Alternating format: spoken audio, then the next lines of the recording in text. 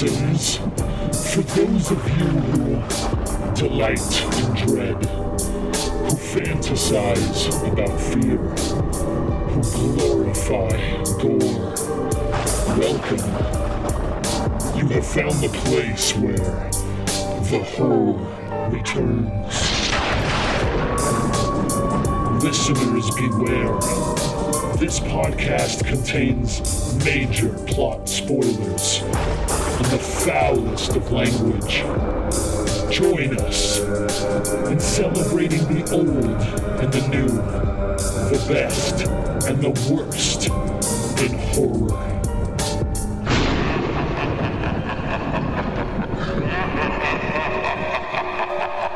Welcome back, one and all, to The Horror Returns. I'm Lance, and with me, as always, my co-host Brian, Philip, and Nez. I think they're probably going to pop in later. They got stuff going on, but we're going to make it work. But tonight we got with us our other host, he who does not get a smoking jacket, because technically you're not a guest. You're part of the show anyway, so you're going to miss out on that one. But Pedro, good to have you back, man. What's up with KFAB? Hey, greetings and salutations. I'm just, like always, I'm always so happy to be here. KFAB's around. We'll talk about it a little later on. But, I wanted to start off by saying that, I'm a fan of the show. I know I'm a frequent guest, but I'm also a fan. And from time to time, I'll listen to shows and, somebody will, in listener feedback, they'll say something like, oh, I'm glad Pedro was on because he makes me laugh and this or that. So I really appreciate that. So I'm just happy that, people get a kick out of me being on the show because I love doing it. So this is one of my highlights of the week. And I also want to, on the air, say thank you to everybody, all the family here for kind of switching up their schedule so I could be on. So, I'm ready to talk horror, man. It's the month to do it. So let's do it. Nice. Well, we're all here, so you know how the show starts out, Pedro, and technically you're the guest, so you go first. What's your cool of the week? There's a couple of things, actually. I guess I'll start with, I finished watching The Walking Dead. I caught up. Oh, no. We're the only ones left. I am current. Yeah, me. I think it's just me and you, right, Lance, that are on board. And Steven Lovelad. Okay. And so I did catch up. I will say that the last 5 episodes of the 10th season were a complete waste of time. It was such a con, and you could see where they saved money because it was literally like 1 or 2 characters per episode in a couple of places.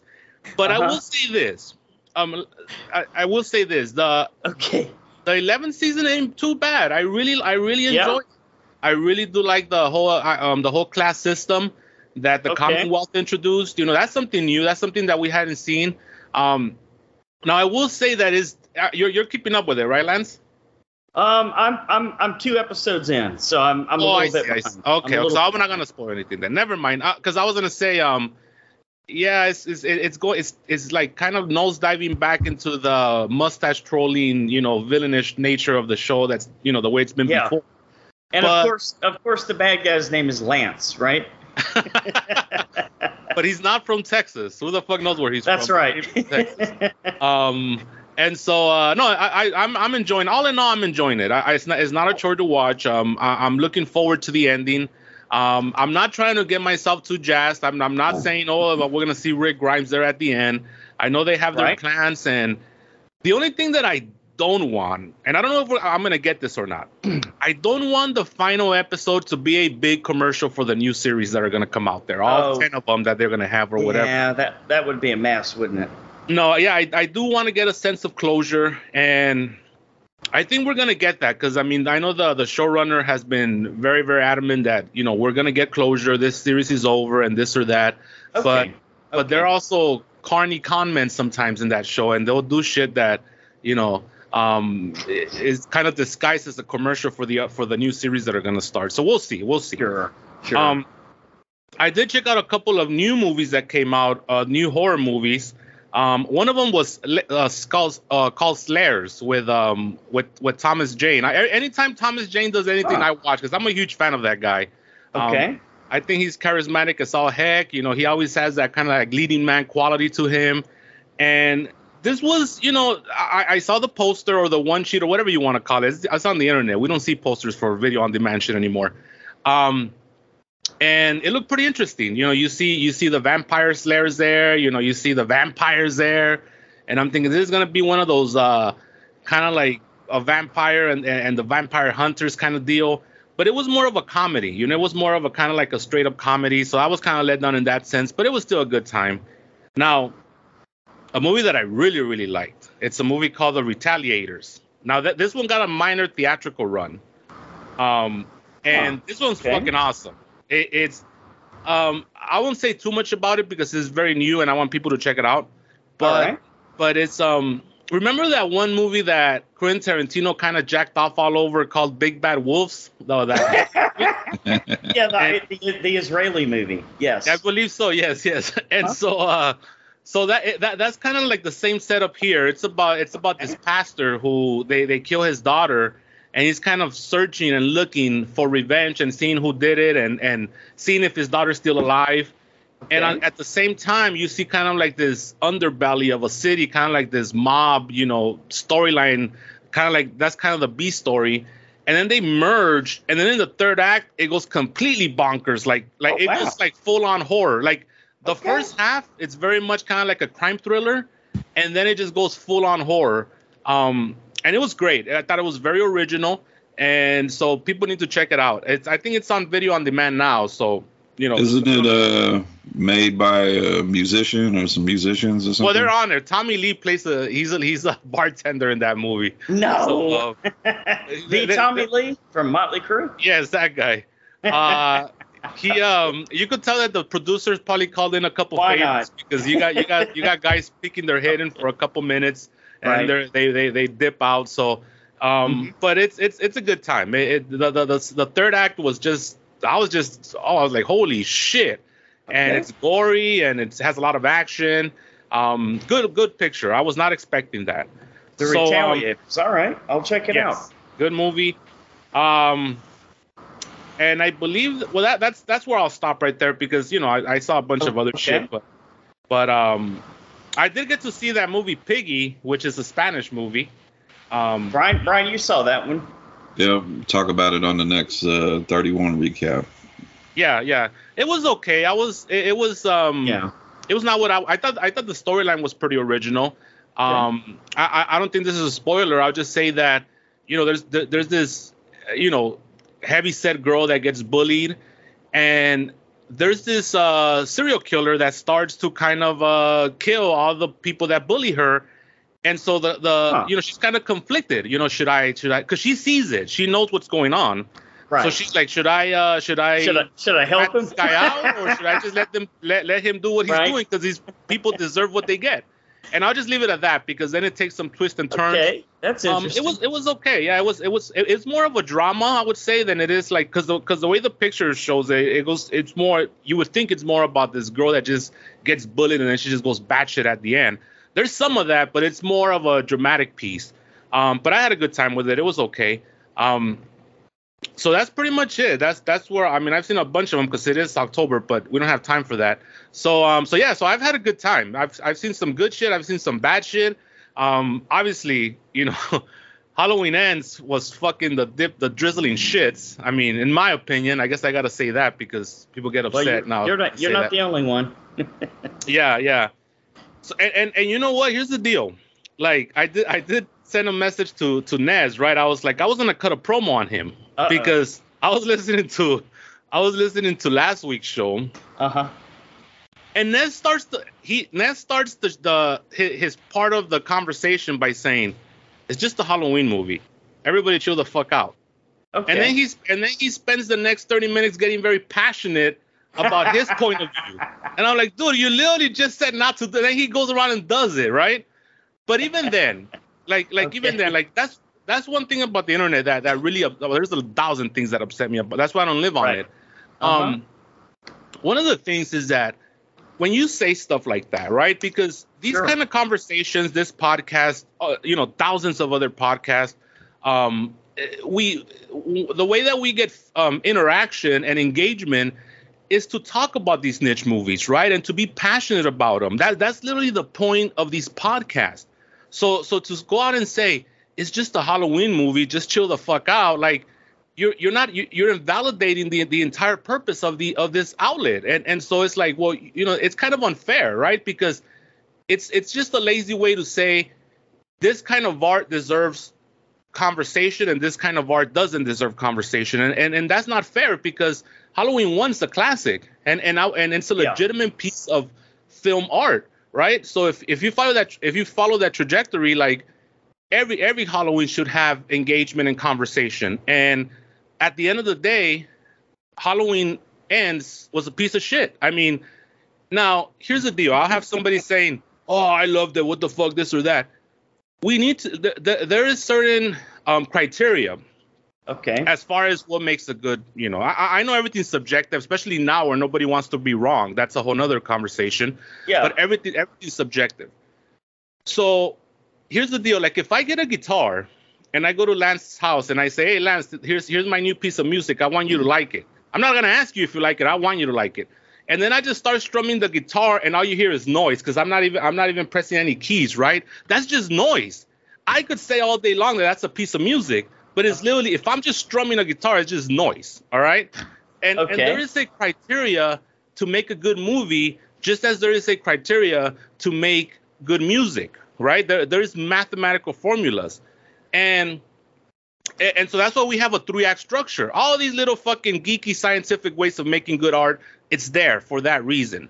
Mm-hmm. So this fucking guy, and I'm not going to get into it because you guys have all heard it before. It's been out for a week, whatever. But how the fuck do you like completely ignore not only the universe that was set before you, but the universe that you created? You created that, especially with kills. Okay. And you go ahead and you fucking introduce new things that nobody had ever heard about, right? Like this idea that fucking all of a sudden Michael Myers could like translate or fucking, give his powers to this other nerd, Corey Coney. He's not even a nerd. He kills the other nerds. Don't get me started on this marching band ordeal. And then, the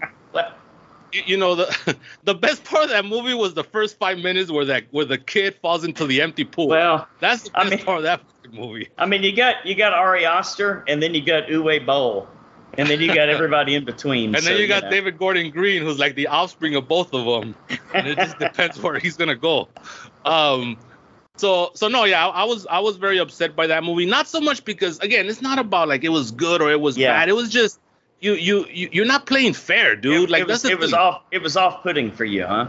Well, he wasn't playing fair with his audience, And that's another thing. Like, what's up with this new trend of like all these fucking creators and filmmakers saying, well, it might piss off the audience. Yeah. Well, who the fuck are you making it for then? Like, are you making it for yourself, for your reflection in the mirror, for that mouse in your pocket? Who are you making these movies for?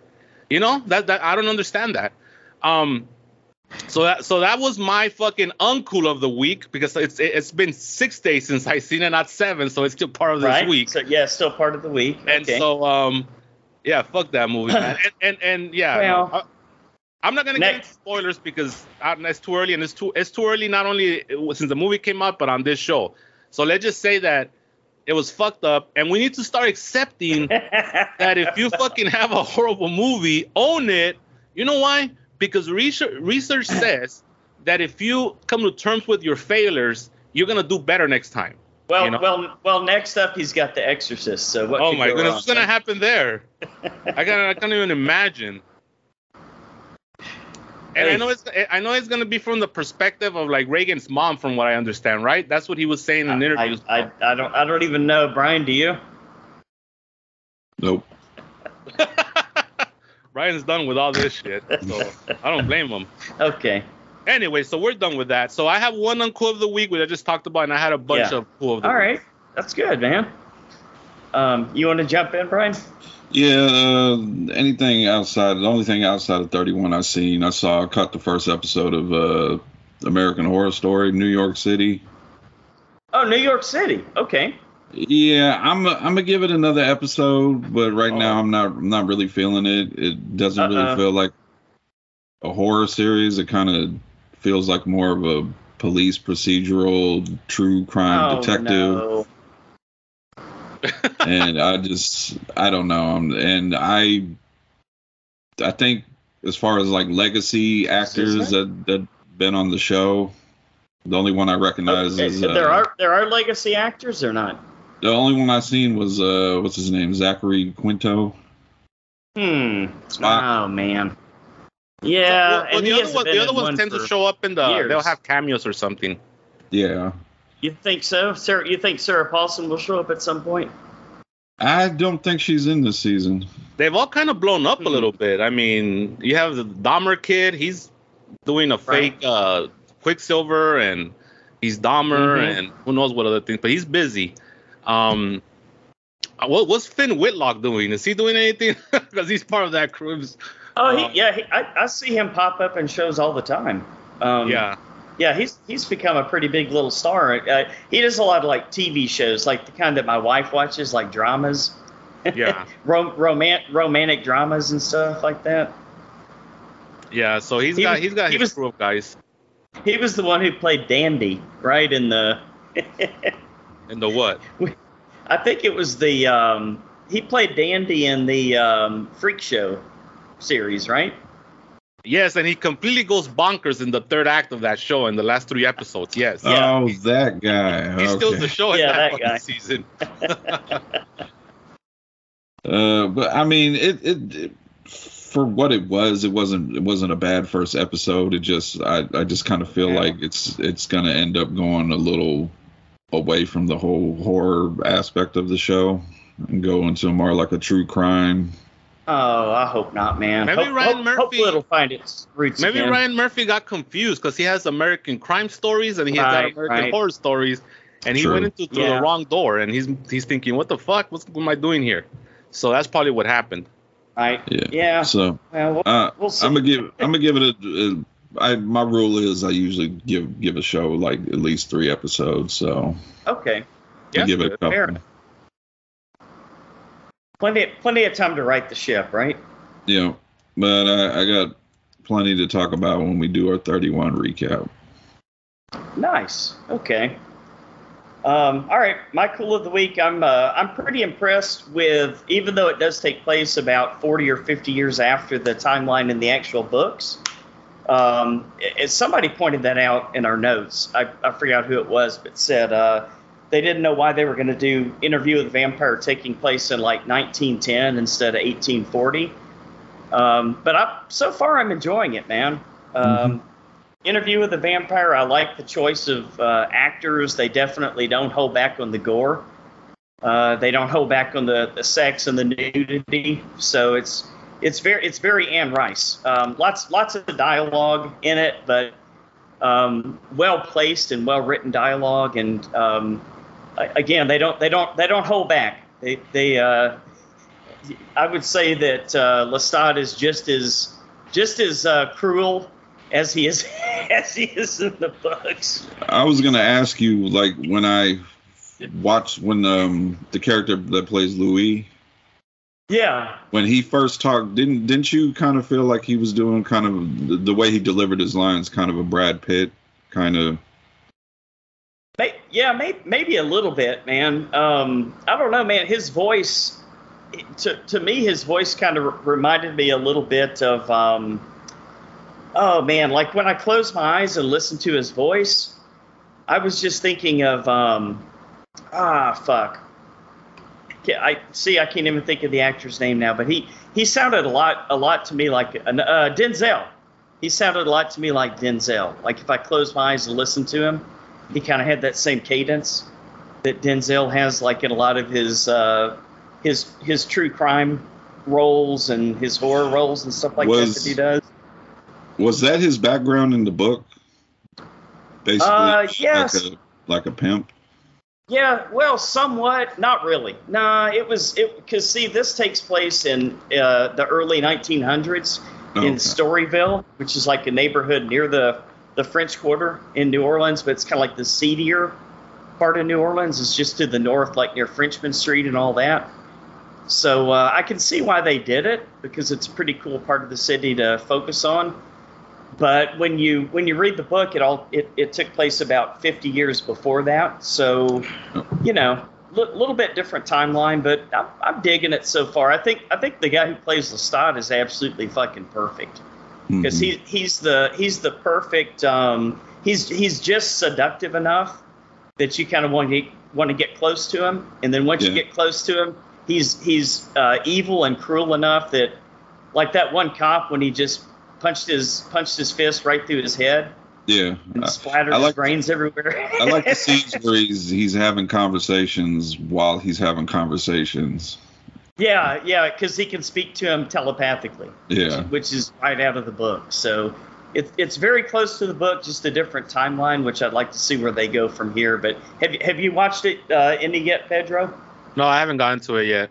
Yeah, it's well done, man. Very very expensively made show, and a really good friend of the show, Jeff Pope. Who we've talked to before several times, and I messaged with quite a bit. He has a pretty big role in the show, so that's cool. Always good seeing a buddy in the show. And in the first episode, they mentioned the Mayfair, which that show starts in January. Well, and they will come together because if it's going to be true to the books, they end up intermarrying and the vampires and the witches, kind of all form a unified front, especially as they get into like the late 20th century and early 21st century. So we'll see how far they take it, but I'm enjoying it so far. I'm a couple episodes in, so that's my cool of the week. So it seems like they have the material there, for big time, big seasons. Well, how many episodes is this going? I think it's 8 episodes in the first season, but I know it's already been renewed for a second, so I don't know if they're going to follow the books or veer off. But I do know that there's a ton of material, and I also know that Anne Rice's son is going to continue writing some of the books. So this could go on forever. This could be the next Walking Dead, Pedro. I hope not, but it could be. Yeah.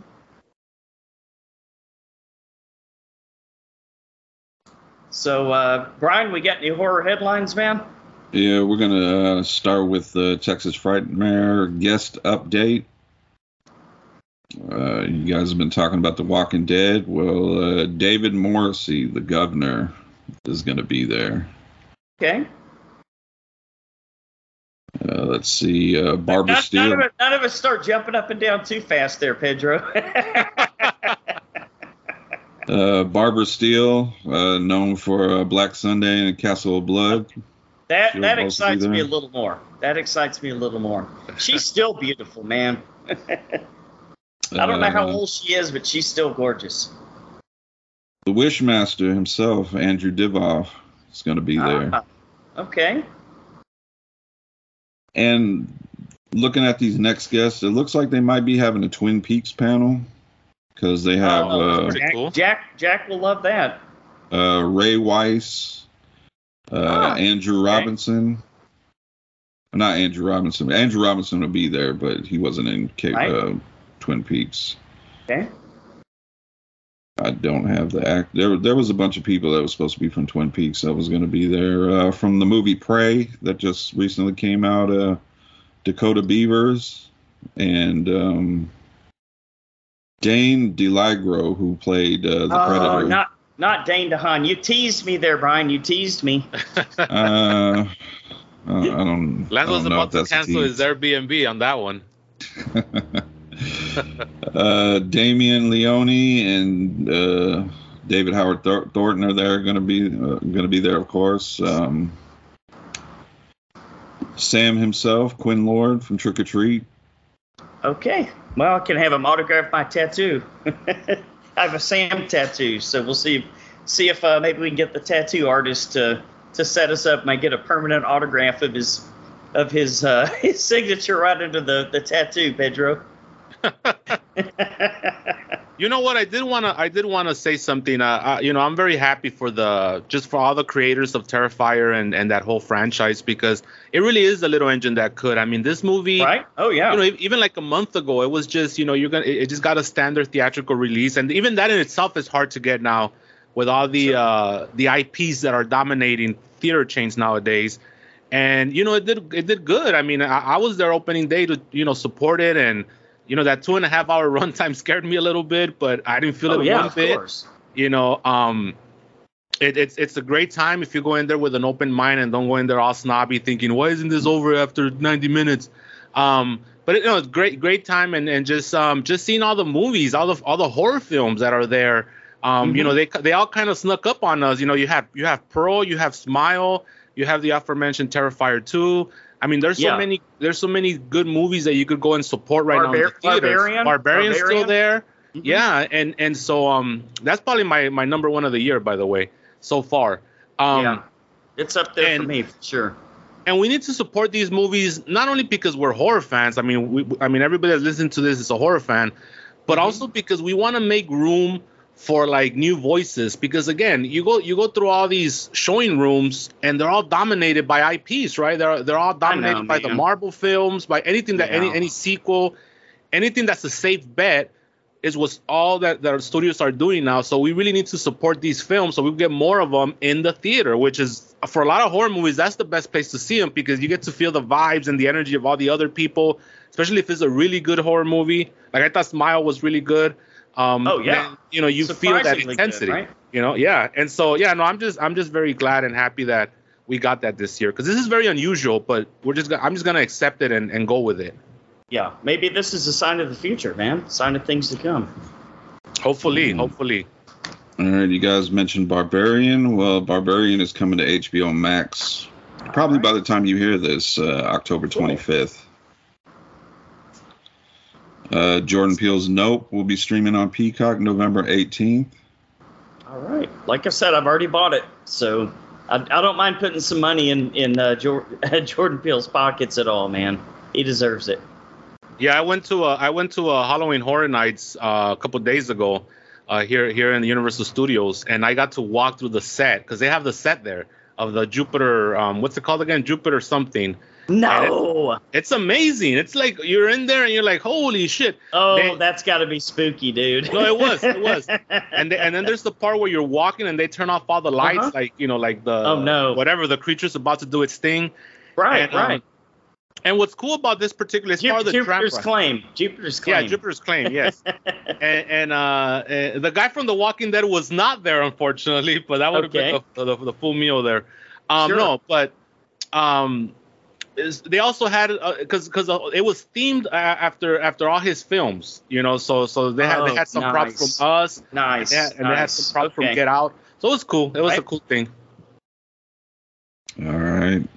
A little bit of TV news. This is for I don't know if we have younger listeners, but for our listeners that have kids that are trying to introduce them to horror, Rachel Harris and Justin Long are going to star in a new live-action R.L. Stine Goosebumps series on Disney+. Oh, that's cool. All right, but is Justin Long gonna play a walrus or what? I don't know. He might come back for the sequel to what was it? Tusk. Oh yeah, that's right.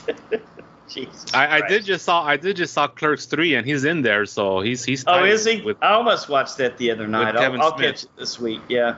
Was he his one character, Randy Saint, whatever his name? No, he was playing another guy. He was playing a side character. It wasn't the podcaster or whatever he was in that movie. Okay. We brought up Smile a little bit earlier. Officially crossed $100 million worldwide. Awesome. Nice. Now we're ready for Smile again or Smiles. It all depends where they decide to go with the next one. Or they smile. Sure. I think now that you mention it, it kind of sounds like maybe Smiles. I like that. I really remember like they have to find a clever way to put the 2 in there, so it would be like a reverse S or something. Yeah, kind of like Faces Off. Kind of like this movie I'm about to bring up, Megan, where the E is a Megan. 3. Oh, that's right. After the response of the trailer, the studio has bumped up the release from January 13th to January 6th. Yeah, that trailer went viral big time. Everybody was talking about it. All right. Well. The Conjuring 4 is officially in development, which is no surprise, but it'd probably anger Philip to know that James Wan is only producing. Producing it, yeah. And we're going to finish off with some David Howard Thornton news. We talked about the trailer for Winnie the Pooh, Blood and Honey? Well, they're doing a Grinch-inspired movie called The Mean One. David Howard Thornton will play the mean one.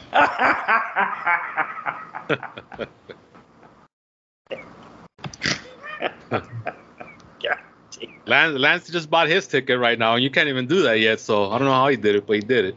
All right, yeah, I'm in. Gotta squeeze it in there with Winnie the Pooh, Blood and Honey. He's gonna sodomize somebody with a candy cane, right? We'll ask him when we talk to him. All right.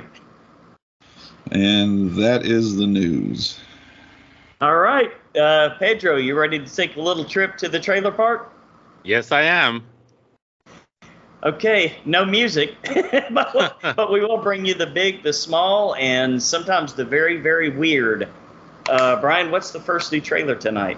The first one is from RLJE Films, and it's a new sci-fi film titled The Friendship Game. Okay. Synopsis goes, a group of teenagers in a small town discover a strange object that tests the strength of their friendship. This stars Peyton List, Brendan Meyer, Jennifer Coping, and Dylan Shambing. Probably. Sean Bean. Shamala Ding Dong. Let's just go with it. Yeah, there you go. Directed by Scooter Corkle. And written by wait a minute. Now that's a rib. Scooter Corkle. Corkle. Okay, all right, let's go with it. Sure. Let's start with you, Pedro. I mean, it's what these movies are. They're very common nowadays. The group of either high schoolers or college kids. I don't even know what they are because there's a scene where they're like in a multi-million-dollar like loft with like a guitar, and I'm like, there's no way these are high school kids. And if they are, they got to be in their parents' house somewhere because that's something that I just didn't believe that at all. It is weird because they don't come off as high school kids, but the way the trailer presents them as if they're meeting up after school gets out. Yes. Sure, but even if they're like young adults, like how do you afford a place like that, But that's what they always do in these movies. I mean, it's a movie, right? Yes. Those are questions we just don't ask. So it looked interesting, but again, it's a whole deal that we've seen before, where you have a bunch of friends that are the supernatural entities taking them out one by one. Again, I think Final Destination kind of started that trend, and it's the I guess you could say the final girl's job or whatever to kind of find out what's going on and stop this entity. And this particular occasion, it's in this weird like box or like puzzle like ball or some shit. That really only spins in it's got like this little gap, like this little opening, right? And it really only does its thing from there. But everything else is just like, I don't know, seems like a wasted puzzle if you ask me. But I'm gonna watch it because I like these movies. They're good. They're good little time wasters, and I watch everything, so I'm not the right audience to say, I'm not gonna watch that, because I'll sit through everything. Sure. But it was okay. I mean, I don't think there was one female in this trailer that did not have colored hair though, which also kind of was something that stood out to me. And I'm talking about like very loud colors like green and red and yellow, purple. And purple. Yes. Sure. But no, it has the girl from Cobra Kai in it, so I think she's the lead of this movie. So I don't know if she should fire her agent or give him a raise. I don't know yet. We'll see after this movie's over. But yeah, I'm there for it. November 11th, I believe. Yeah. I'll check it out too. I try to watch everything, but I can tell there's going to be a scene that just pisses me off where she reaches for the little puzzle spear and she says it bit me. Well, maybe you shouldn't play with it then. And she sucks her finger when she says that. Yeah. But I mean, Pedro, I think you said it best. It's one of those movies you just kind of throw on and you just kill time with. So, but every year we have one of these. Oh yeah, at least one, right? Yeah. Yeah, it's a group of youngish people with some kind of object that they shouldn't be playing with, and it'll probably end up being bad for everybody, even the main character at the very end. That's right. Lance? Unless you make us watch it for the show, I'm going to avoid this one. It looks to me like they tried to probably rush this one out before the Hellraiser remake, because to me it just looks like a ripoff of the Hellraiser puzzle box. So they were way late on it. It was like 2 months. Yeah, I know they were way late. They must have had some filming issues with Cobra Kai. I'm gonna skip this one unless Brian makes us watch it. Well, I mean, I'm out. It entices me to watch it. I mean, it says it tests the strength of their friendship. I mean, what is the strength of your friendship? Not to stab your friend with this knife? I guess. I don't know. I mean, if you guys are just regular decent people, you shouldn't stab anybody, period. Right. The problem is there's so much media out there right now. There's so many movies available that this one I just don't think is going to hit my radar. That's true. Well, there's so much options. There's too much data out there right now. Data. And nowadays, that's really what it is, because we're all being watched. So when we press play, everybody knows. Sure. All right. Pedro said it, November 11th. Okay. Only little bit of trivia I can find on that movie. I'm assuming instead of Peyton List, it was supposed to be Bella Thorne. But she had a schedule that I would have watched. But, okay. and she cranks out about one movie a month, so I'm not surprised that she was double booked. No doubt. All right, the next one is also from RLJ Films and will be released on Shudder, and that is a new action horror film from Neil Marshall, The Lair. Okay. Yeah, I wasn't too happy with The Reckoning, which was his last movie. Right. You know, one thing about Neil Marshall that comes to mind is that movie that he did, Centurion, it's a good movie. I really like it, but it didn't make a lot of money. But it kept him busy for like the next 15 years, because anytime television shows need a battle scene, they hire him after that movie, because they know that he's very competent in shooting big battle scenes, right? So you always see his name pop up in any television show that requires a big battle scene, and that's thanks to Centurion. So good for him. He's been milking the Descent fame for a while now, which is good for him as well. But besides that, all his movies are anywhere from 6 out of 10 to maybe like 7 out of 10 for me. So I'm still gonna see this one, of course. But his name, in other words, his name is not box office to me. If I hear he directed something, I'm not automatically gonna get excited anymore. Yeah, Brian was right. The Reckoning was pretty bad. I'm looking back over that one again. That was pretty rough.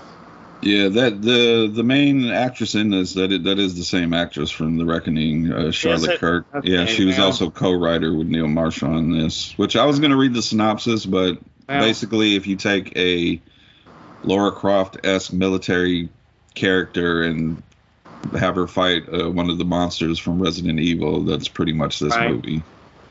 Well, I mean, I'm looking at a picture of her right now in a swimsuit, and I don't blame him.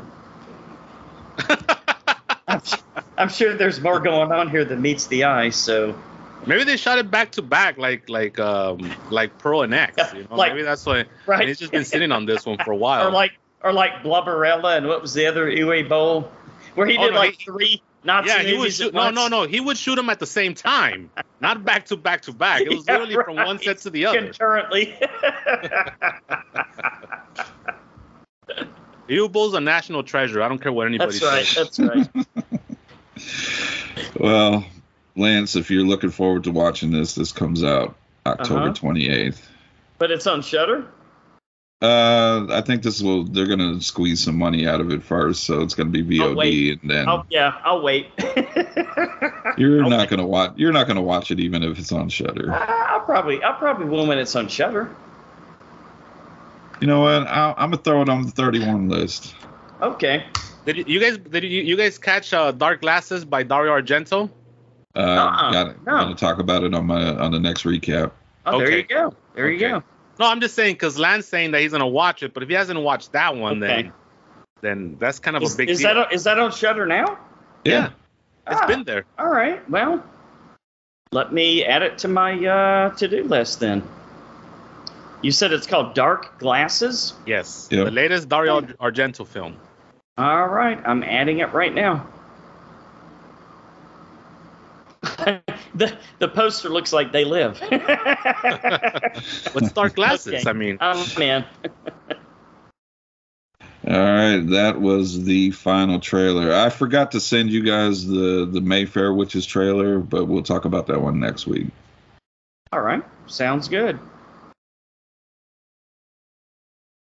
And they're coming up to the inevitable crossover then, if they're going to have the vampire. Now, that is on AMC Plus also, right, Brian? Yep, and Okay. I'm in because it has Alexandria Daddario. Oh, my God. Please tell me she gets topless.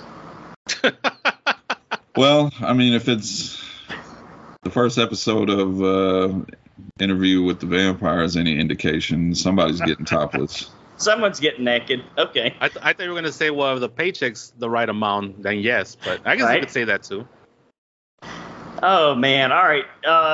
Okay, so let's move on to listener feedback. Philip's not here, so I will. I'll take it away on listener feedback. So this week the podcast spotlight shines on the Hounds of Horror. This week Jacob Inman joins Chris and Gabe yet again, and if he keeps hanging around the studio, we're going to have to start charging him rent. The trio talk about Wes Craven's 1997 film Scream 2. 2 years after the terrifying events that occurred in Woodsboro, Sydney is now attending Windsor College in Cincinnati, and Gail Weathers' best-selling book on Sydney's life has now been made into a major motion picture. When 2 college students are killed in a theater while watching the new film Stab, Sydney knows deep down that history is repeating itself. Check it out. So that's Hounds of Horror. Have you heard it, Brian? Yeah, I checked out this episode you talked about. It was a pretty good episode. All right. And why Give it a listen. Why doesn't Sydney just change her name? You mean to like Cindy or something? Or something. And she's Maybe not she'll go on moving the far next away one because enough. she's not going to be anywhere to be Right. seen. I'll tell you that right now. That's what they say, and then she'll pop up. Well, yep. I guess we'll play it by ear. All right. So now we're going to join our friend Marcus Wilturner as he continues through his annual 31 Days of Horror. And we are now up to number 16, Night of the Living Dead. An absolute, supremely evolving piece of art. Art that's only gotten better and more significant with age and prestige.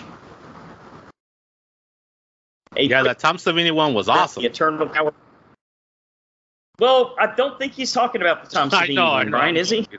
I hope he is, because, I mean, somebody might get mad, but I prefer the Tom Savini one with what he did with the Barber character. Really? I hated the Barber character in the George Romero one. Did you? Well, annoying. Okay. Well, I like the original, but I'm super old, so it makes sense, I guess. All right, number 17, he checked out Open Grave. Have you guys seen this one? Sounds familiar. I think is it Australian or something? There's a few movies called Open Grave.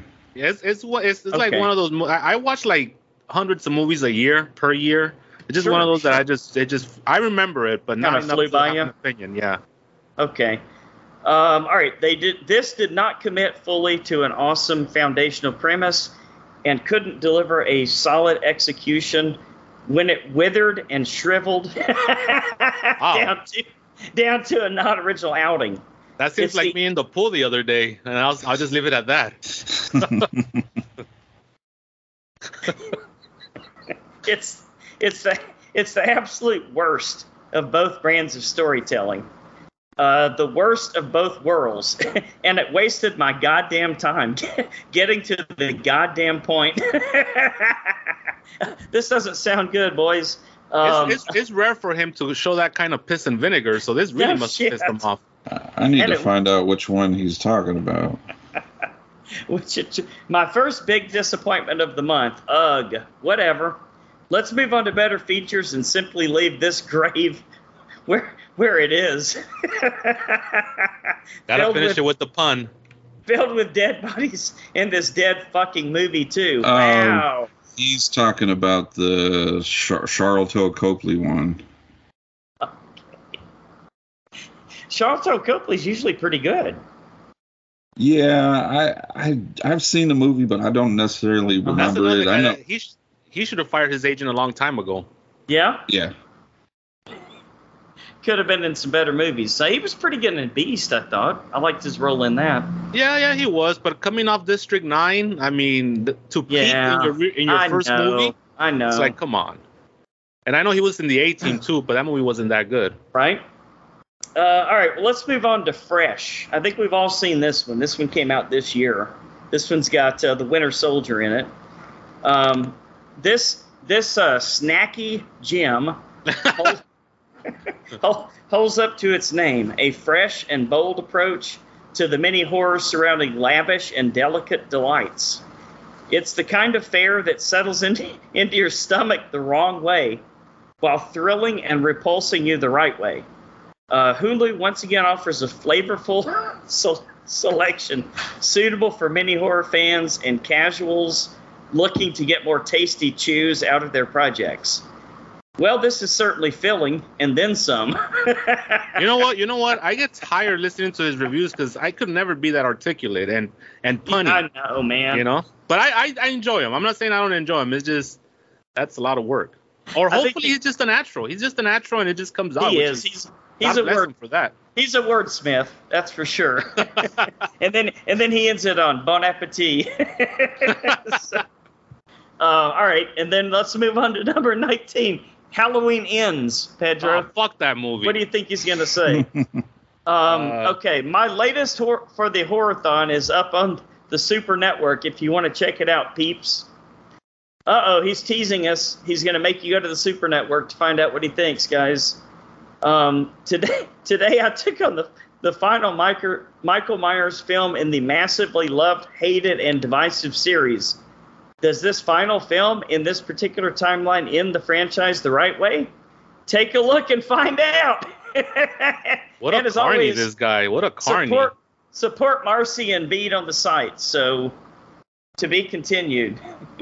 Something tells me he didn't like it. Just guessing, but we'll find out. He gave us a little whiff of his articulate style, and then just to make us want more and go click on the... Yanked it away. Clickbait. Good little promoter there. Okay. All right, we got an email from Darren Wilson, friend of the show, Darren Wilson. He said, listening to the Beetlejuice Halloween Ends episode, of all the odd things in Halloween Ends that made me wonder if the movie was maybe Laurie's book she was working on but hadn't hit final draft form. The dickhead band kids bullying somebody felt pretty natural for the Midwest. I remember that seemed to happen in high school when some kids took shit for a year or three and then became seniors. There were definitely a few band kids in my senior year music theory class that for whatever reason became seniors and decided to try bullying a new kid when they thought they could get away with bullying. I can't remember now how it got resolved. That was pretty much straight up late night freeform thought gibberish, but I already wrote it. As always, I'm enjoying the listen. Later, Darren. Here's the problem with that.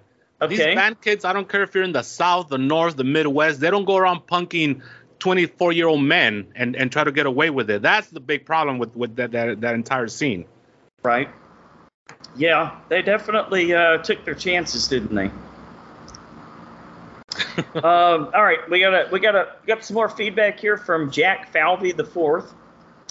Jack says, "Thanks for letting me hop on a few weeks back.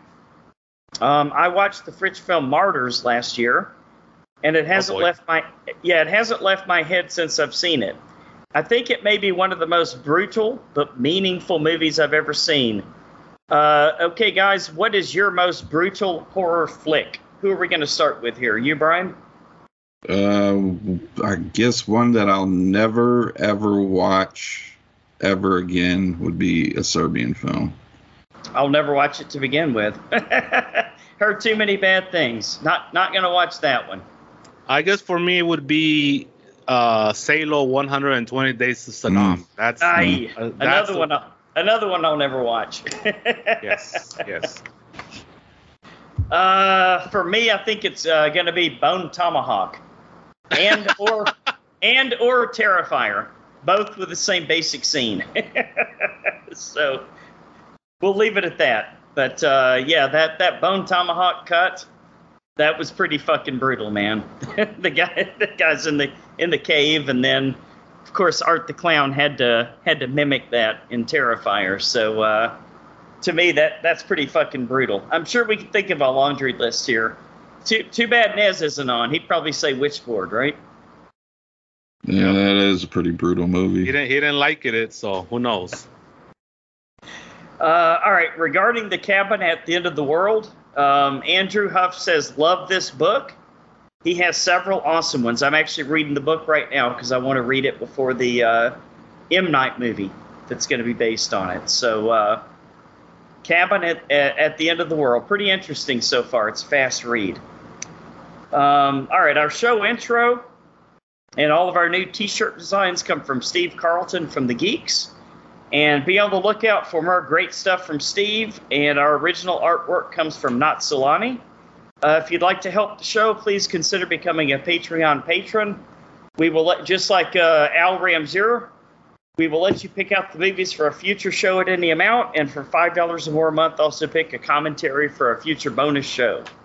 If you have a chance, please give us a 5-star Apple Podcast review. I know we got one of those last week as well, so thanks. And now it's time for our main attractions. This week we're going to get into some found footage stuff with VHS 94 and VHS 99. So we'll start out with 2021's VHS 94. A police SWAT team investigates about a mysterious VHS tape and discovers a sinister cult that has pre-recorded material which uncovers a nightmarish conspiracy.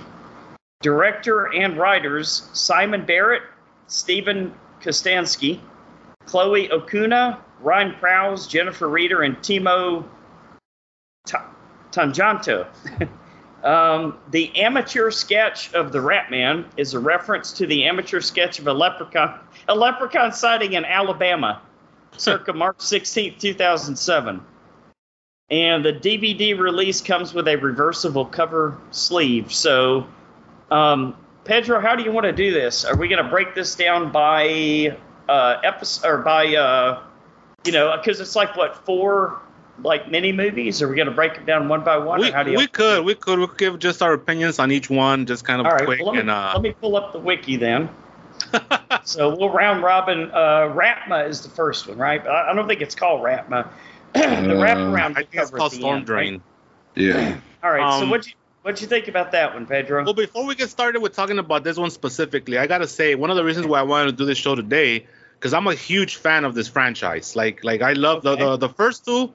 I consider kind of like anthology classics. Because another thing about me too is that I'm a huge fan of the format. I don't think we get enough anthologies, especially at a mainstream forum. So the first one, I mean, it's got the who's who of like horror filmmakers that would go on to hit the mainstream later on. It's got like Radio Silence is in there, David Bruckner's in there, Adam Wingard. Adam Wingard's in there. He does the one that inspires Siren, I believe. Is that him? I think that's him. Oh, yeah. Okay.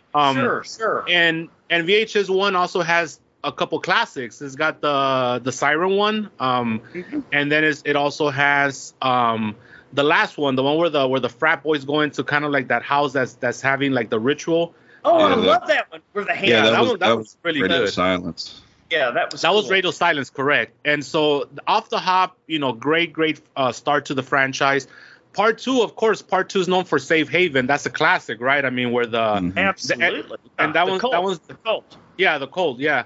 So that one's done by Tito, the same guy that did the one we're going to talk about in a minute here. And that's the one everybody remembers, but they should, because that one I think takes the bulk of the movie. I mean, that's a longer segment than usual. But there's also a couple good ones in there. There's the one where they're on the bicycles and you could see through the little lens that they put on their helmets. So that's another good one. Okay, that's the one in the park, the zombies and everything. Right. Then they kind of hit a little bump with VHS Viral, which wasn't that good. I didn't hate it. The wraparound story didn't make a lot of sense. It was weird because again, Yeah, they were trying to introduce that whole thing about the internet, the early days of the internet or whatnot. Sure. And then that brought us to VHS 94. Now, this one got a lot of hype last year. This one was really promoted. Even like at the start of the year, they were saying, "Oh, we're gonna get a new VHS." I got excited. Right. And all in all, I think they did a good job. I mean, I think I like most of the stories here. I really like Storm Drain, which is the one that kicked things off. Besides the wraparound story, and that one's pretty much about this news reporter who goes into the sewers to do a story on what they call the Rat Man. And of course, as they're going through the sewers, it turns out that there's something more sinister, and there's like this kind of cult down there that worships the aforementioned Rat Man. And at the end, the reporter gets taken by the Rat Man, and then there's kind of like this infection that goes through, and then at the end, it goes into the studio, and then that's the end of that segment. The funeral home one was okay, but the one that I think everybody kind of talks about again by this guy Timo Tjahjanito is The Subject, where it's this POV. Yes. And that one's bonkers. It's all over the place. I don't think it's as good as Safe Haven, because that's kind of like a high standard, but it was still fun, and it's very gory. So that one was pretty good. And then the one that kind of finishes it off as far as the meat of the stories is the one about those MAGA guys, the ones that are like the white supremacist group. That's weak, man. That, to me, in my opinion, that was pretty weak. I mean, but I think that was more stupid. I mean, I know it's tongue in cheek and all that. That's what I figure. I figure they were trying to make fun of that and satire and stuff. The January 6th guys and all that shit. Yeah. And it turns out there's like a creature and all that stuff. But I had fun with it. But so it wasn't as good as the first two, but it was better than Viral, and that's kind of like where I put it at. So I don't know. I thought VHS 94 is very rewatchable, and I think if people haven't seen it, they should check it out. It's on Shudder. So I really enjoyed it. Brian, you want me to go next? Yeah, if you want to, go ahead. Yeah, I mean, okay. So I'd like to give a rating to each one of them. Okay. Okay, so Holy Hell, which is the wraparound, I thought that was super weak. I give that like a 4 on 10. It was just kind of silly to me, but I don't like most of the wraparounds. The Storm Drain episode, the Ratma, I thought that did some great mythology building, and I would give that one a strong 7 on 10. It had some good special effects. It was scary, and there's actually have you guys ever heard of the true story of the people that live underground in Las Vegas? No, I haven't. I mean, I've heard New York City, but not Las Vegas. Yeah. Okay. Look this up, guys. I kid you not. You could completely go down the rabbit hole. There is an entire underground subculture of people underneath Vegas, and I think it starts off the Strip. Yeah, and then it goes out from there. And there's just tons of people that live under there. I've seen a couple of like YouTube reporters that have gone down there and interviewed people and stuff like that. But there's literally a whole world of people under there that just kind of live off the scraps. And then it's like people that I think are probably gambling addicts who kind of live down there because they can't afford anything else. I was going to say maybe that's where the mafia sends you when you can't pay your bills. It could be, man. To one of their casinos on the Strip. It's a real thing, man. Check it out. And that reminded me a lot of this. So, I definitely enjoyed that one. I would give the one with the funeral home an 8 out of 10. Okay. I think that one was really, really strong, especially the way they used some of the effects of the lights turning out in certain places, and you've got the one girl alone all by herself there and stuff like that. Let's see, what was the next one? You said The Subject is what it was called? Yes, well, The Empty Wake, that's the one by Simon Barrett. Yeah, you already talked about that one. No, yeah, that's an 8 for me. For me, The Subject was a strong 9. It was just phenomenal special effects, incredibly brutal. And then when we're going to the MAGA guys, I'm back down to about a 5, kind of like, not really on one side or the other. I understand what they're trying to do. It's kind of like making fun of a certain, subset of people, but Yes. I just didn't find it that enjoyable. Okay. And that's it for me. What about you, Brian? For rating these, the wraparound, holy hell, it was what it was. It's just there to just lead us to the next video. So it was fine. I would probably give it a 6. Okay. The next one, Storm Drain. I really enjoyed this one. I like the whole story of the reporter going in there, trying to get this story. And I really like the look of Ratma. Yeah. That was a great reveal. Yeah. Great reveal. Great practical effects on Ratma right there. So I would get that one a 7.5. Okay. The next one, Empty Wake. I really enjoyed this one. I thought the effects of the dead guy getting up, how he had most of his head missing and he couldn't find her until the reveal of the other part of his head was on the floor. Mm-hmm. And I was really curious on what was happening after. Was she taken over by whatever spirit, or was she a zombie? What was the deal? Because you had the one guy that came into the wake. I don't know if you guys caught it, but he was whispering some kind of incantation. Oh yeah, there was big stuff going on for sure. What's up, Phil? Hey, what's up? We're talking about VHS 94, man. Oh, awesome. Yeah, man, I was impressed with that one. All right, yeah, Brian's about halfway through his review now. All right. Sorry. Empty Wake, I would give a solid 8.2. Next up was The Subject. Oh, real quick, shout out to Steve Kostansky, Psycho Gorman director. He did the commercial and The Void. Cool. Veggie Masher. Yep. And they do a shout out to that in '99 too, by the way. Yeah. The Subject with Timo, writing and directing was just complete fucking craziness going on. It felt like a crazy video game of a bunch of shit that I probably shouldn't have been playing when I was a kid. That's what The Subject felt like. Yeah, I loved it. But it was also cool because those are the kind of games that were really they're in their infancy during that time. Remember that like the Doom game and Diablo and all that stuff. So I really like how they did that. It was also connected to the theme of like 94. Right. Yeah. So I would also give that one an 8. Nice. And Lance, I know you the Terror, you know what? I'm gonna give it a 6.5. I like the stuff with the vampire. I thought it was creative that they were trying to use the blood as a weapon. Sure, weaponize the blood. And kind of like they do in The Walking Dead every week now. Yeah, I'm not gonna lie. I thought it was hilarious when they started accidentally taking each other out, blowing themselves up. Yeah. So yeah, I give that one a 6.5. And nice. All right. Overall, probably as a whole, probably 7.5. Yeah. Agreed. Yeah, I really enjoyed this one. This is a good one. Yeah, me too. 94 was good. So what does Phil think about 94? Let's get his thoughts. Yeah. I think that one is pretty high quality, man. I love the effects on everything. Mm-hmm. Pretty much all of the stories were pretty solid. Production was great. I really don't have a lot of complaints about it. It was a really entertaining movie. I like this one. What was your favorite? That's kind of hard to say. I kind of like the Ratman one. That one was pretty good. Mm-hmm. Let's see.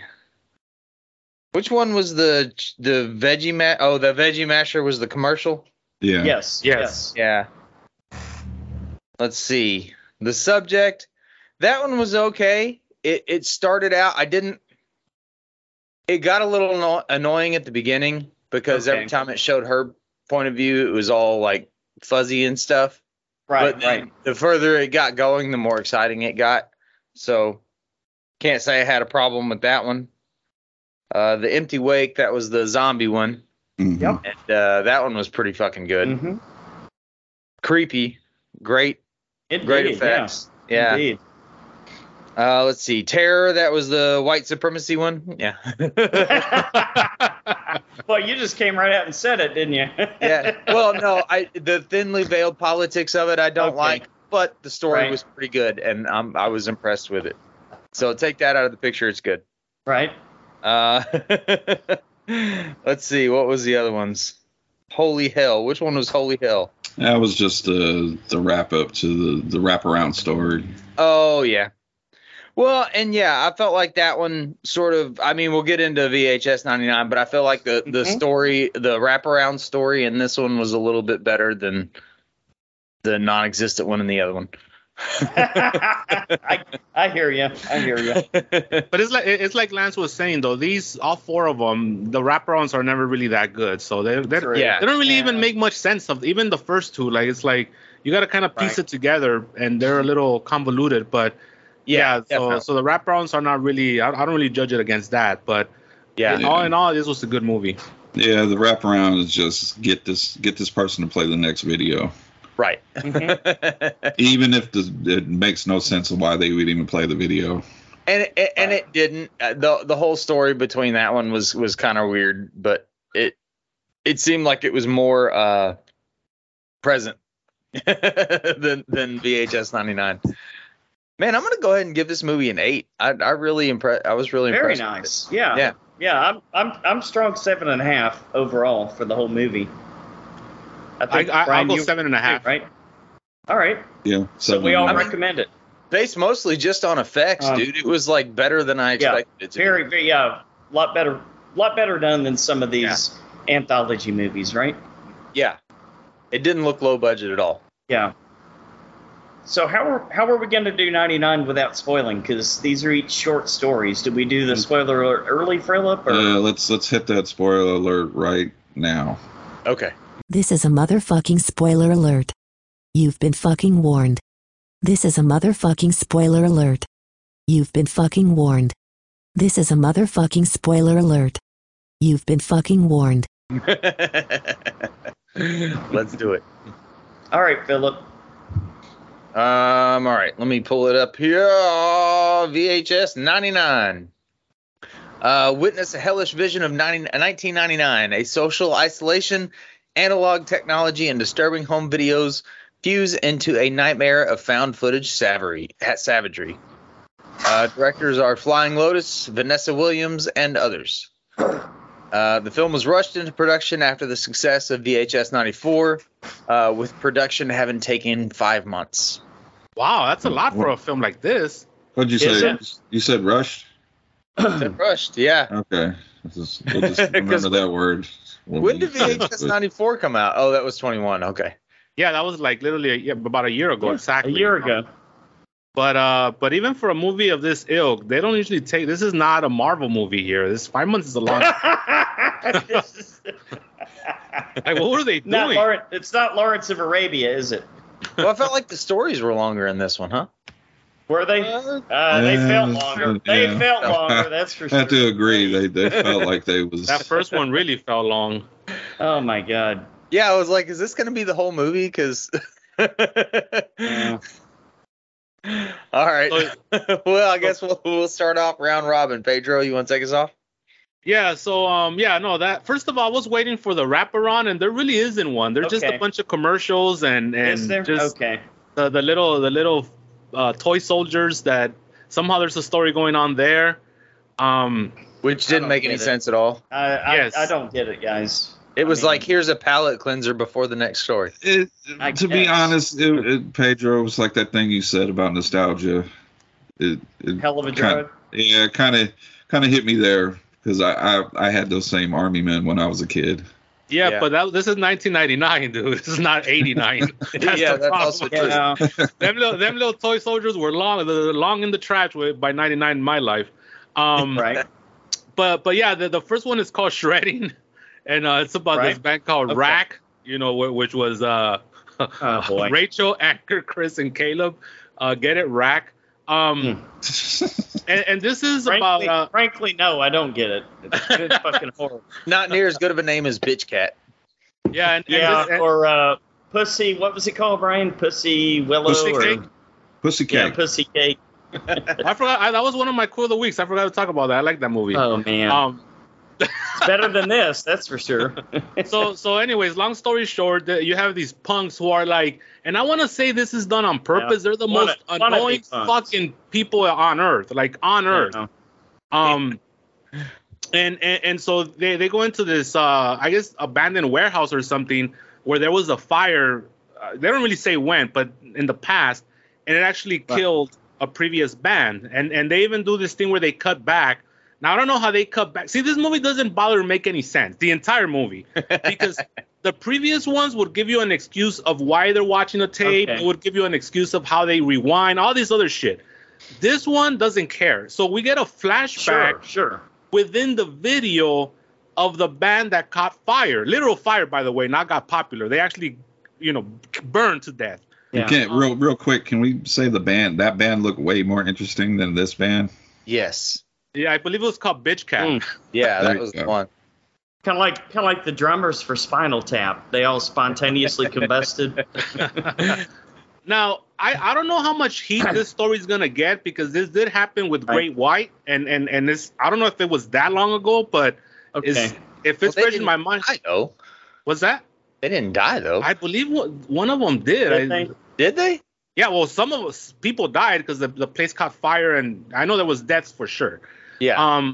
Actually, I believe some of the band members also passed away.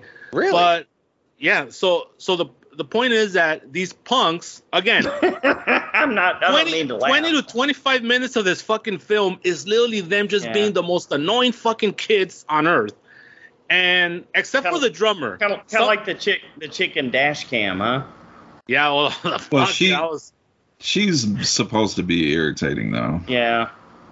Well, I want to believe that these kids were irritating for a purpose, which was their ending. I guess. So it's a very simplistic. We're talking way too much about this fucking story already, because it's a very simplistic story. These punks go into the venue, and essentially the spirits of the band that burned to death on that venue are still there, and somehow they don't come back as ghosts. They come back as like meat-eating zombies. Like I've never. That's part of a new mythology there, where ghosts enjoy meat. And so essentially the fucking the band Rack, they're annoying as fuck. They do this one performance where they start kind of gyrating, and the drummer's like, "No, cut it out, man, this ain't funny." And then he kind of becomes a pussy, and he wants to go home, but it's too late because they've already awoken the spirits.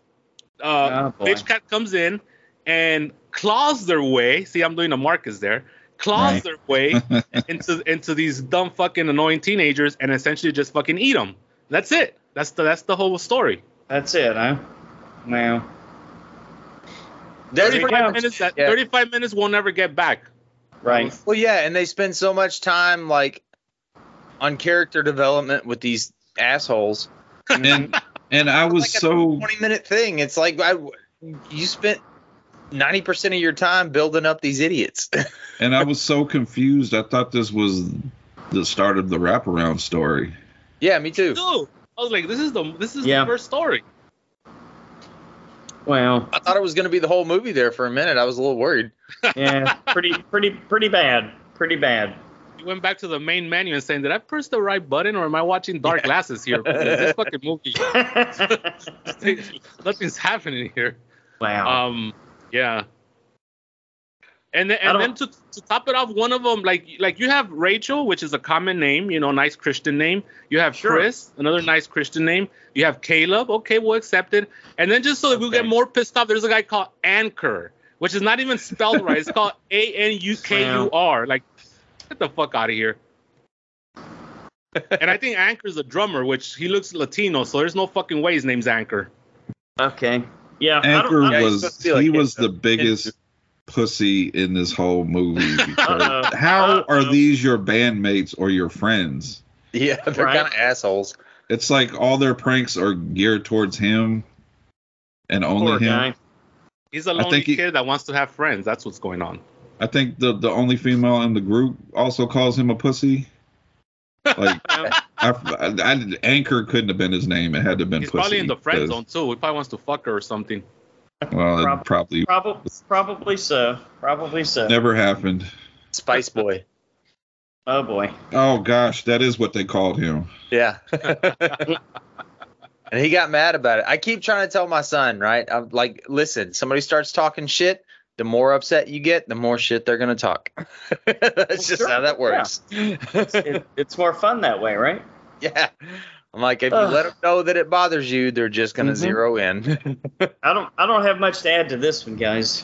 Anchor. That makes me mad that you said that's somebody's name. I did feel bad for him at least. I didn't. He didn't even fucking leave when all the shit happened. Right. He's in the fucking corner somewhere crying. Oh boy. Well.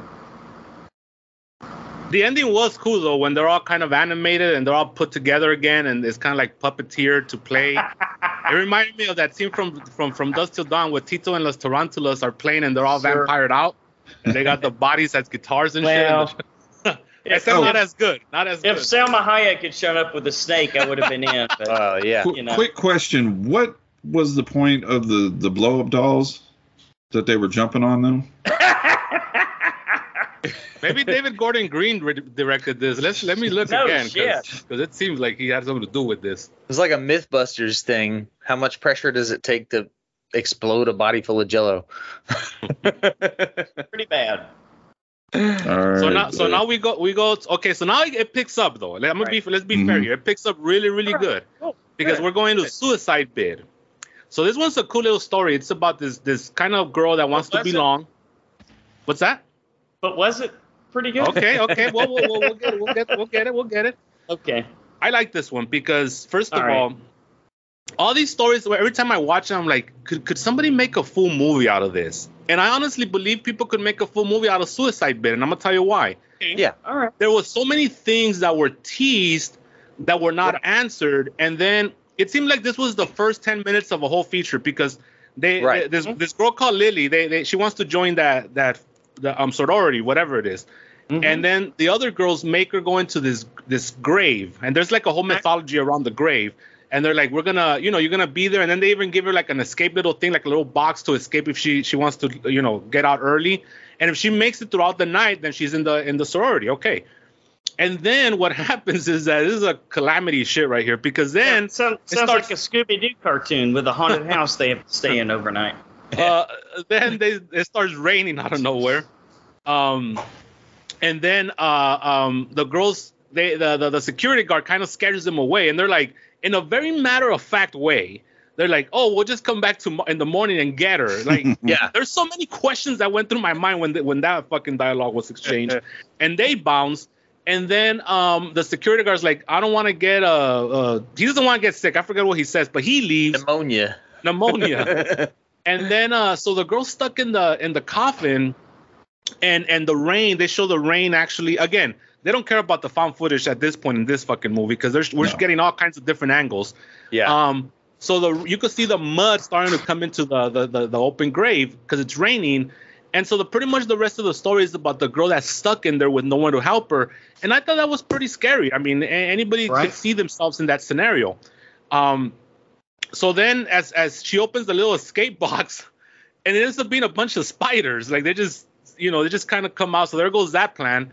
And then I don't know where the other girl, the one that supposedly died like 10 years before, the one that the entire mythology is based on, she comes out and she grabs the girl that Lily, the one that's trying to join the sorority. Mm-hmm. And then in the funniest fucking part of the story, because of the acting, the other girls come back. And they very matter-of-factly say, now, if this was a real movie, there would be a good 2 to 3 minutes devoted just to this scene, because this is a big deal, what's about to happen. But here, they're like, they freak out for like a second, and they're like, let's nobody ever talk about it. We're not going to talk about it ever again. Okay? Got it? Good. And then it's like Yellow Jacket. Yeah, they just leave. And then we skip like an entire fucking act of the movie, and then all of a sudden they just wake up in the coffin, and every one of them is in the coffin now. And then the girl that was there earlier, Lily, comes out with the other girl. Yeah. And then they kind of claim their souls or whatever happens. And then that's the end of the story. So that's what I'm saying. This story could have been an actual feature because Okay. Well, once it would have been like, let's never talk about it, you could have like the entire story of like all the girls that went on to live their lives. They're kind of scared and they're seeing spirits or whatever. I don't know. I like this one. So okay. Yeah, I dug it too.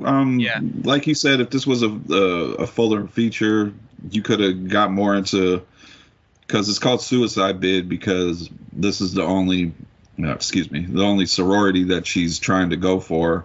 And basically, so if she doesn't make it into this one, she basically puts her position to kind of get, ousted by everybody, exiled, basically, be a loner. Nobody's going to fuck with her. And if this was a full feature, I would like to see them. Why is she so dead set on getting into this sorority? And wow. But that was a funny scene when they came back for her. Because I like that they dove into the water and they was in there for like 5 seconds and it was like, she's gone. I was like, you can't see anything in that water. Yeah, it's muddy water, and isn't there still a lid on that thing? And then there's another girl that's like, what do you mean she's gone? Then she jumps in. Mind you, she doesn't take off her brand new Letterman jacket or anything. Or shoes. And she's in there for probably a second longer and then pops up. You're right, she's gone. It's like, what? And I don't know about you guys, but the happiest day in my college career was the day in my freshman year when I told the fraternity that I was pledging, fuck you all. You're not going to take me out and yell at me with a bunch of other fucking pledges in the middle of the woods and leave us stranded there. You guys can fuck off. I'm not interested in being in a fraternity. So I don't know why she cares so much about being in the goddamn sorority. That's These why people are fucking idiots. That's why I would like to like. That's not my favorite. That's why I like Pedro said, I would like to see a full feature because there's one girl that's like, while she's getting drunk, like talking shit to her, but she's so just dead set on getting into this sorority. Why? What's the big deal? Maybe she would make a good partner with that drummer from the previous story because they're both like losers who just want to be like ragged on the entire time. I guess. Anchor, our boy Anchor. Oh boy. Yeah, this one was probably my favorite too, and it seemed like it was the shortest. Okay. But because it was actually at least interesting to watch. I was not a fan of the effects at the end. I think that could have been done better for sure. And it was surprising because watching VHS 94, they were so good, and then this pops up, and I'm like, oh, what are we doing? Yeah, VHS 94 was a completely different movie than this one. That's for sure. And just want to throw out there, I believe this is the first time where no previous. Go ahead. Do what, Brian? I think we had a delay there. What'd you say? No, you said this was the first one that the directors hadn't done anything prior? Yeah, I think this was all new directors to the series, no returning directors. And this one was that makes sense. Johannes Roberts. He did the first 47 meters down. Oh, okay. Well, that kind of explains a lot, actually.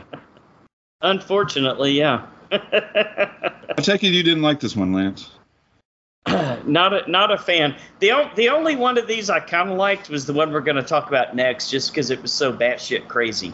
Oh, Double Dare? Ozzy's Dungeon? Yes! I loved it. I didn't love it, but I loved it. It was a bright spot in a bunch of shitty shows. a bunch of shitty mini-movies for me. With your boy in it from Walking Dead. Negan? Negan was in this one? Negan, wasn't he like Negan's like right-hand man? I think so. Oh, that was him? The game show guy? Yeah, I'm trying to look up. That was Stephen Ogg. Yeah, Stephen Ogg. I love that guy. No, I just like the way it was so batshit crazy. I love the way that he kidnapped him and put him in the cage and said, "Okay, go through that slide, motherfucker. go into that pool of shit. Climb through all that shit." And you got all that diarrhea in there. I like that she had to take her shirt off first. That was hilarious, man. Like, wait, what? And then she blew that snot when she started coughing for like no reason other than to keep us out. I was like, all right, she's crazy. Yeah, see, again, that CGI's not. I thought it was going to tie to dash cam there, right? Where they were going to start turning into like COVID zombies and shit. CGI Snot is my Arcade Fire cover band. Yeah, there you go. Did they not take their daughter to a doctor? Why did her leg look like that? I was wondering that. That was bad. Yeah. Well, I think there is some. You know what? This is a very good story, and I really liked it. I think at the end we find out that the daughter was mad at all of them, including her own family. That's why she wished for them to all get killed. So that's the reason. Yeah, when you ask why didn't they take her to the doctor, well, they fucking should have. But I think the mom was so upset, and we could read a lot into it, like race relations, whatever you want to say. But it was the mom's projecting her own anger at this entire situation that it ended up even hurting her own daughter. I think that's what I got out of this as well. Mm-hmm. Well, they hoard the daughter out too, right? To be in the game to try to win money for the family. So now how come they didn't kidnap that chubby kid that caused this entire thing? The one that would have been fun. The one that went over the girl that set this entire thing in motion. Right. Like that kid cheated. Grabbed her leg and pushed her down. That's what I was mad at him. Right. Because they mentioned that they made the obstacle course unwinnable, but they never showed. Nobody ever won it. They never showed how they were unwinnable. Like, I thought they were going to go, and when they went to the studio, they were going to look at one of the slides or something, and they're like, oh, this thing stops you from doing this or something, but they never got into it. Yeah. Right. I do like the scene. I do like that scene where Stephen Ogg is like, what is that brown thing? And then the lady's like, well, it ain't pudding or something. What's all that brown stuff in that pool? Well, it ain't pudding. No, I like this one, and it's directed by the Flying Lotus, whoever that is. One of my pet peeves of these. I've never seen that movie. The Black Saint hated it. Am I right, Brian? I hated it. Kuso. Is this the one the Black Saint hated? Yeah, or Kuso or whatever. Kuso, it's weird like this one. I think if I remember it correctly, it's a bunch of short films that are just fucking super weird. Okay, well, this story is weird, and that's part of the charm, because it is this weird, like, this story could not take place in our world. This is like this other world and shit, and just it's so dark. Even before the shit hits the fan, like even the game show. No pun intended. The game show itself is kind of dark and weird, and Stephen Ogg's like hamming it up as the game show host, which he does have a lot of charisma, by the way. Mm-hmm. Gotta climb through the stomach and the intestines and out the poop chute. Everything. Poop chute. Right. And then they keep on showing a replay of the leg injury. They show like 5 replays of the leg injury. Oh yeah, from different angles. And then they show the audience, and that's where the mom gets upset. But no, this story also had a lot of twists and turns, because I guarantee you, none of us knew it was going to end the way it ended from the beginning of this fucking story. It just takes this weird turn where somehow Ozzy's dungeon could grant wishes, which we never even knew until the angel. See, I kind of like that, man. No, I do. I love it. I love surrealism. That. No, yeah, exactly. I love that part. And then something's weird when they go to the game show lot or whatever, and there's like armed guards right there, and it's like, oh shit, now something was going on here. That's right. And then they go into the real. Yes, and then they go into the back ways, and then that's when we see some sort of like ritual going on, and there's like this lady that's having like about to fucking crap out some sort of monster or whatever. and that's where the shit hit. That shit was wild. And I really like this one. Yeah, this was the only one I kind of liked, really. So I didn't hate it, but it took them a while to get where they were going. It did. It did. The whole first half of it, where they're just showing the double dare thing, I was like, "What? Where are we going with this?" and then the lady's taking off her shirt for like no reason. Yeah, that shit was funny. and then the pussy whooped husband, who's just holding the camera the entire time, he doesn't say shit. Like, he just kind of. I'm sorry, baby. You right. What was that show Double Dare? What was the host's name? Mark something or Mark Summers, right? Mark Summers. all these kid show hosts give me some creepy vibes. I'll be honest with you. Oh, big time, dude. And then he would show up like on the Nickelodeon, like award shows and stuff like that. Yes. Mark Summers. Wonder how he got around the restraining order. That he wasn't supposed to be with that close to kids. Yeah, I like this. So I'll give this Aussie's Dungeon. Are we doing the whole individual rankings again or no? I guess not because we haven't. If we are, I'm going 2, and then for Aussie's Dungeon, I'm going 7. Wow, 2 and 2, Jesus. Yeah, 2 and 2. They're fucking horrible. I'm going bullshit. All right, I'm going 2 for the first one. Okay. I'm going 8 for the second one. 8 on 10.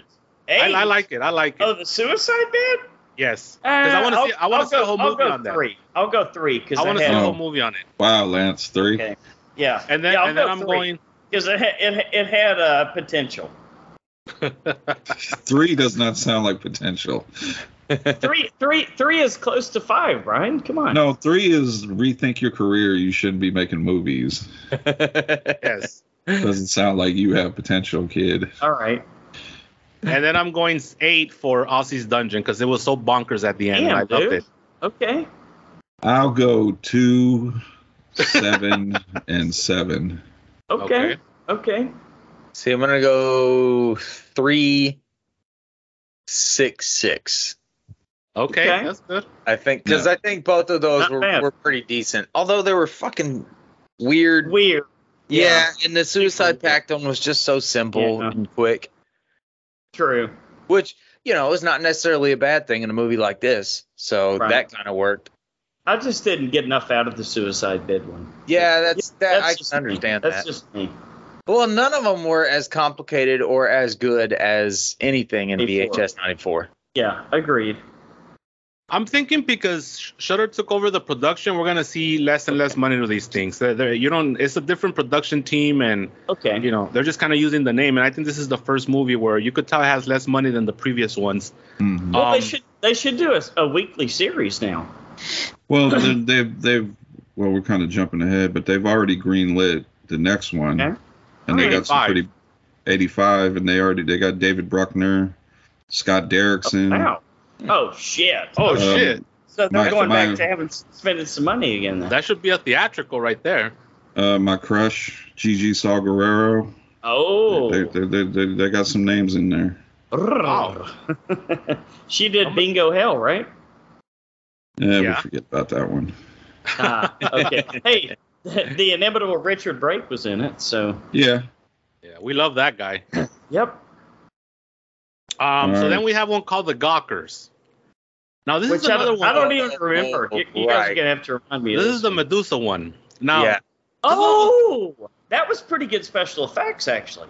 Yes, I kind of liked that. I liked it. I mean, they had boobs.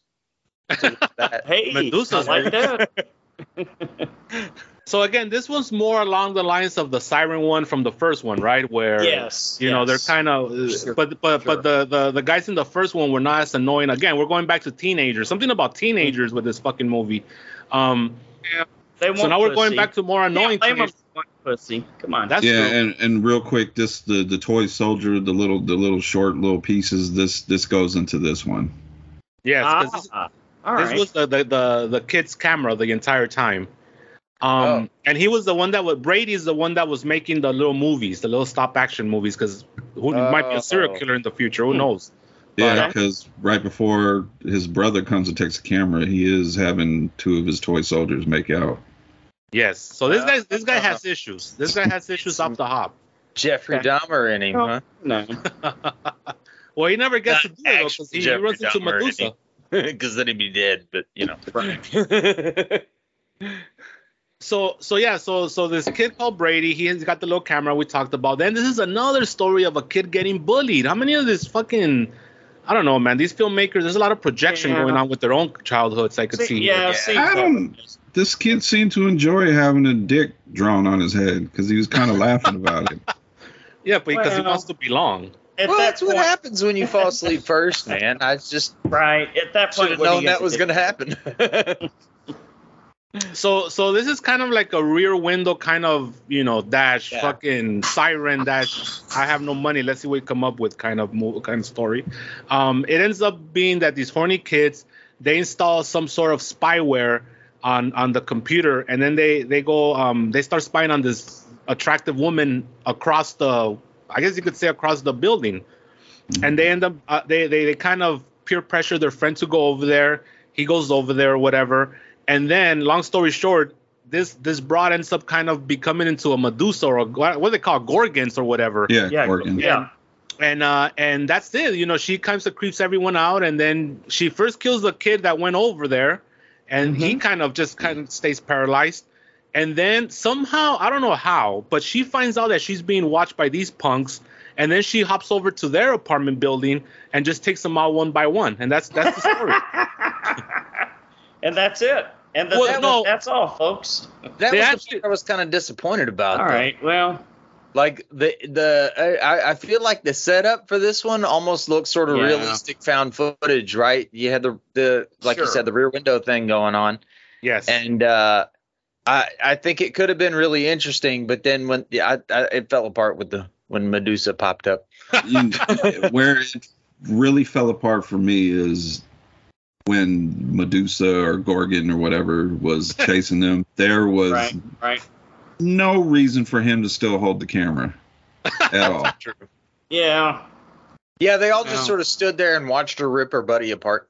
I mean, it is found footage, so what are you going to do, Brian? They were like, "Oh my God, she's throwing body parts everywhere. Yeah. We should run. Keep filming. That's a big thing with all these fucking movies. I mean, what's his name? The guy that got canceled. What was his name? Miller from Cloverfield. What's his name again? TJ Miller. TJ Miller. He held the camera, and there's a big fucking monster all over New York City. I know. And this motherfucker doesn't drop the camera. Well, if there was a big monster in New York City, that'd be a pretty solid reason to have a camera on it. They need the video so they can believe. Yeah. So, no, where I think they really fucked up is they should have never showed her face, because once they showed her face, and they even do the thing where it's kind of cheesy. Right. She looks into the camera, because we're supposed to get enchanted too, right? So she looks into the camera. And I'm was that what that was at the end there? Okay, that makes sense. Yeah, because that's why. But I'm just thinking where all the money go. That's what I'm thinking. She's not enchanted shit. I'll still give it a 5. I kind of like the special effects. I kind of like seeing the snakes and everything. So I'm giving it a 5. Well, I'll give it a 6.5. Okay. Because I did like the reveal. I thought the reveal was cool because it's like these horny kids. They're just trying to, like you said, they're trying to get their, because remember back then, folks, it wasn't like it is today. It was hard to see some titties back in the day. So you had to take the W's wherever you could.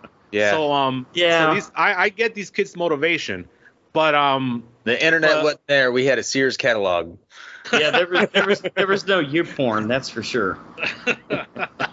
And hopefully a freaking Victoria's Secret magazine, or at least a National Geographic, right? or at least try to put the Playboy into the Sports Illustrated, like I used to do when I was a teenager.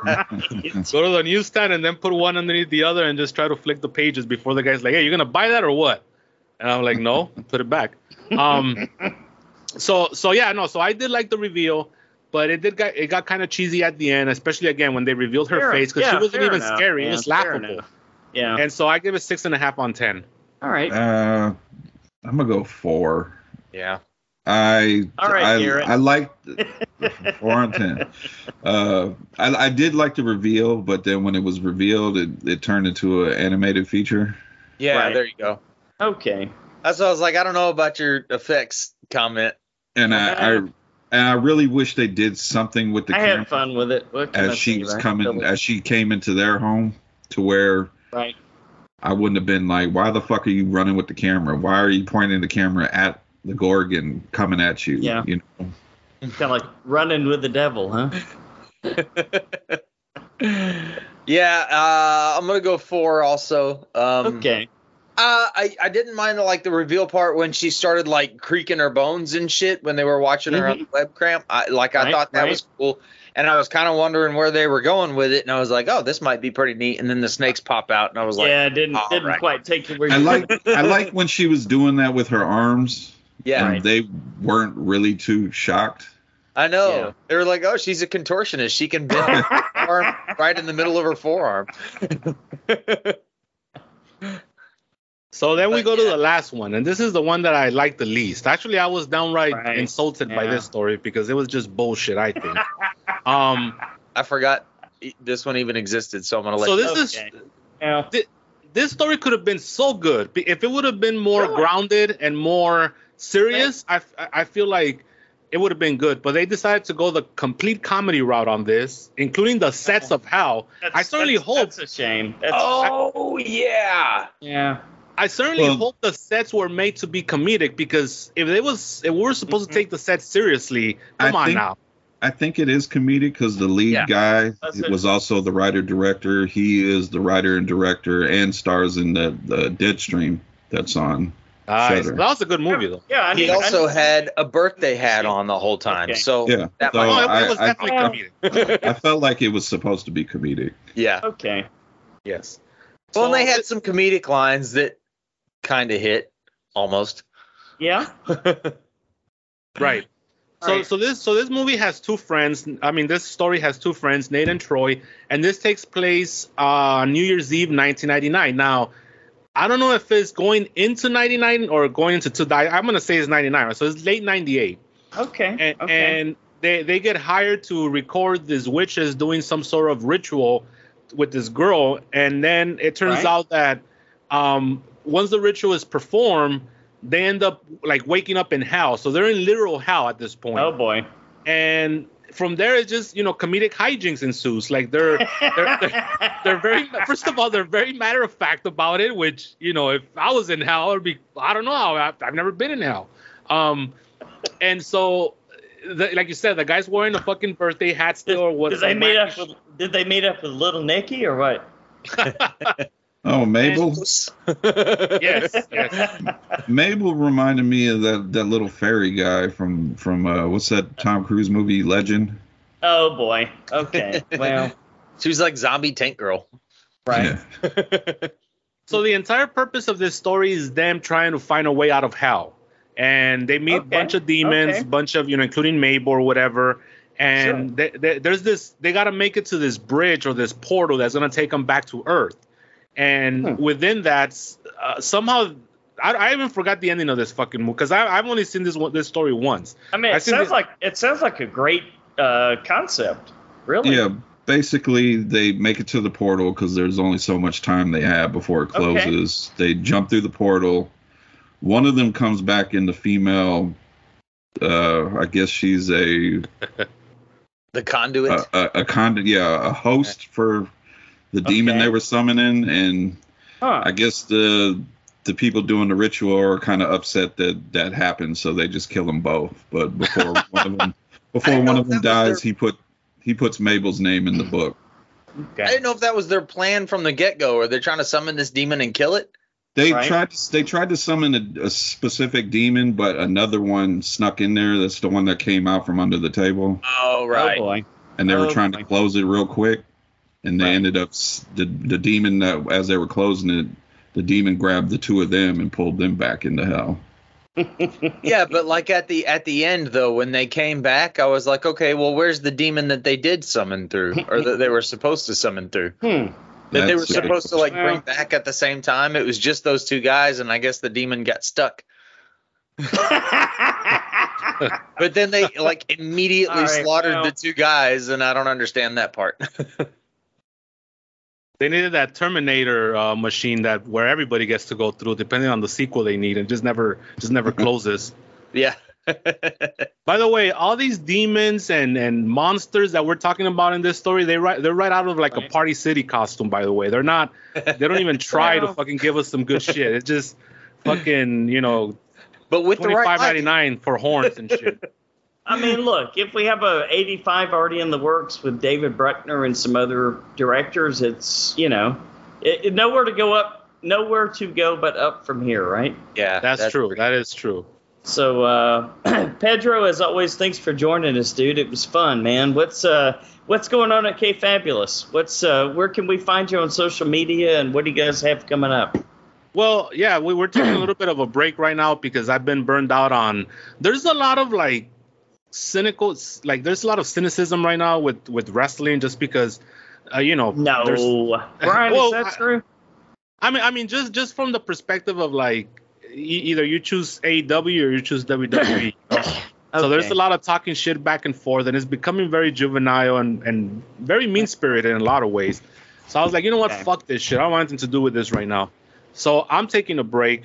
But we are going to come back within the month, because even with all that said, there's still a lot of shit going on. There's still a lot of news. We've had some great shows. I know that in the last couple of days, one of the bigger news that's come out is that, CM Punk's probably going to leave AEW because there was this big drama. I don't know how much you guys know about this whole drama that happened in AEW, but he's going to get a buyout. And so now the question is whether CM Punk goes back to the WWE or not. So we'll see. There is a little bump in the road in that Triple H, the owner, well, not the owner, I guess he is the owner, but he's the head guy in WWE right now. He fired CM Punk on his wedding day about 8 years ago. So it's not like it's not a given that he's gonna go back, because there's a lot of bad blood right there, and they're gonna have bad blood, I would say. Yes, they're gonna have to work things out, but there is money to be made. So and that's pretty much it. So thank you guys for having me again. I had a blast like usual, and can't wait to come back here for VHS 85 a year from now. All right. Well, you'll be back in early January to give us your top and bottom 10, right? Yes, Halloween ends as always. Bottom 10. As always, right? Halloween ends as what? Bottom 10. Bottom 10. Ouch. Probably number 1. Yeah. Actually. Well, me too. It's going to be in my bottom 10 for sure. But I thought probably not. This movie was going to be in your bottom 10 too. The way you talked about it. Maybe. We'll see. As always, we want to thank you guys for listening to another episode of The Horror Returns.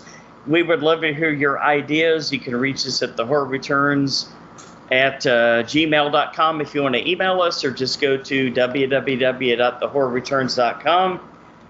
Look for us on iTunes, rate us, and review us. Next week, we're going to bring a commentary. Am I right, Brian? The classic Halloween 3? Yes, sir. All right. Season of the Witch, right? Mm-hmm.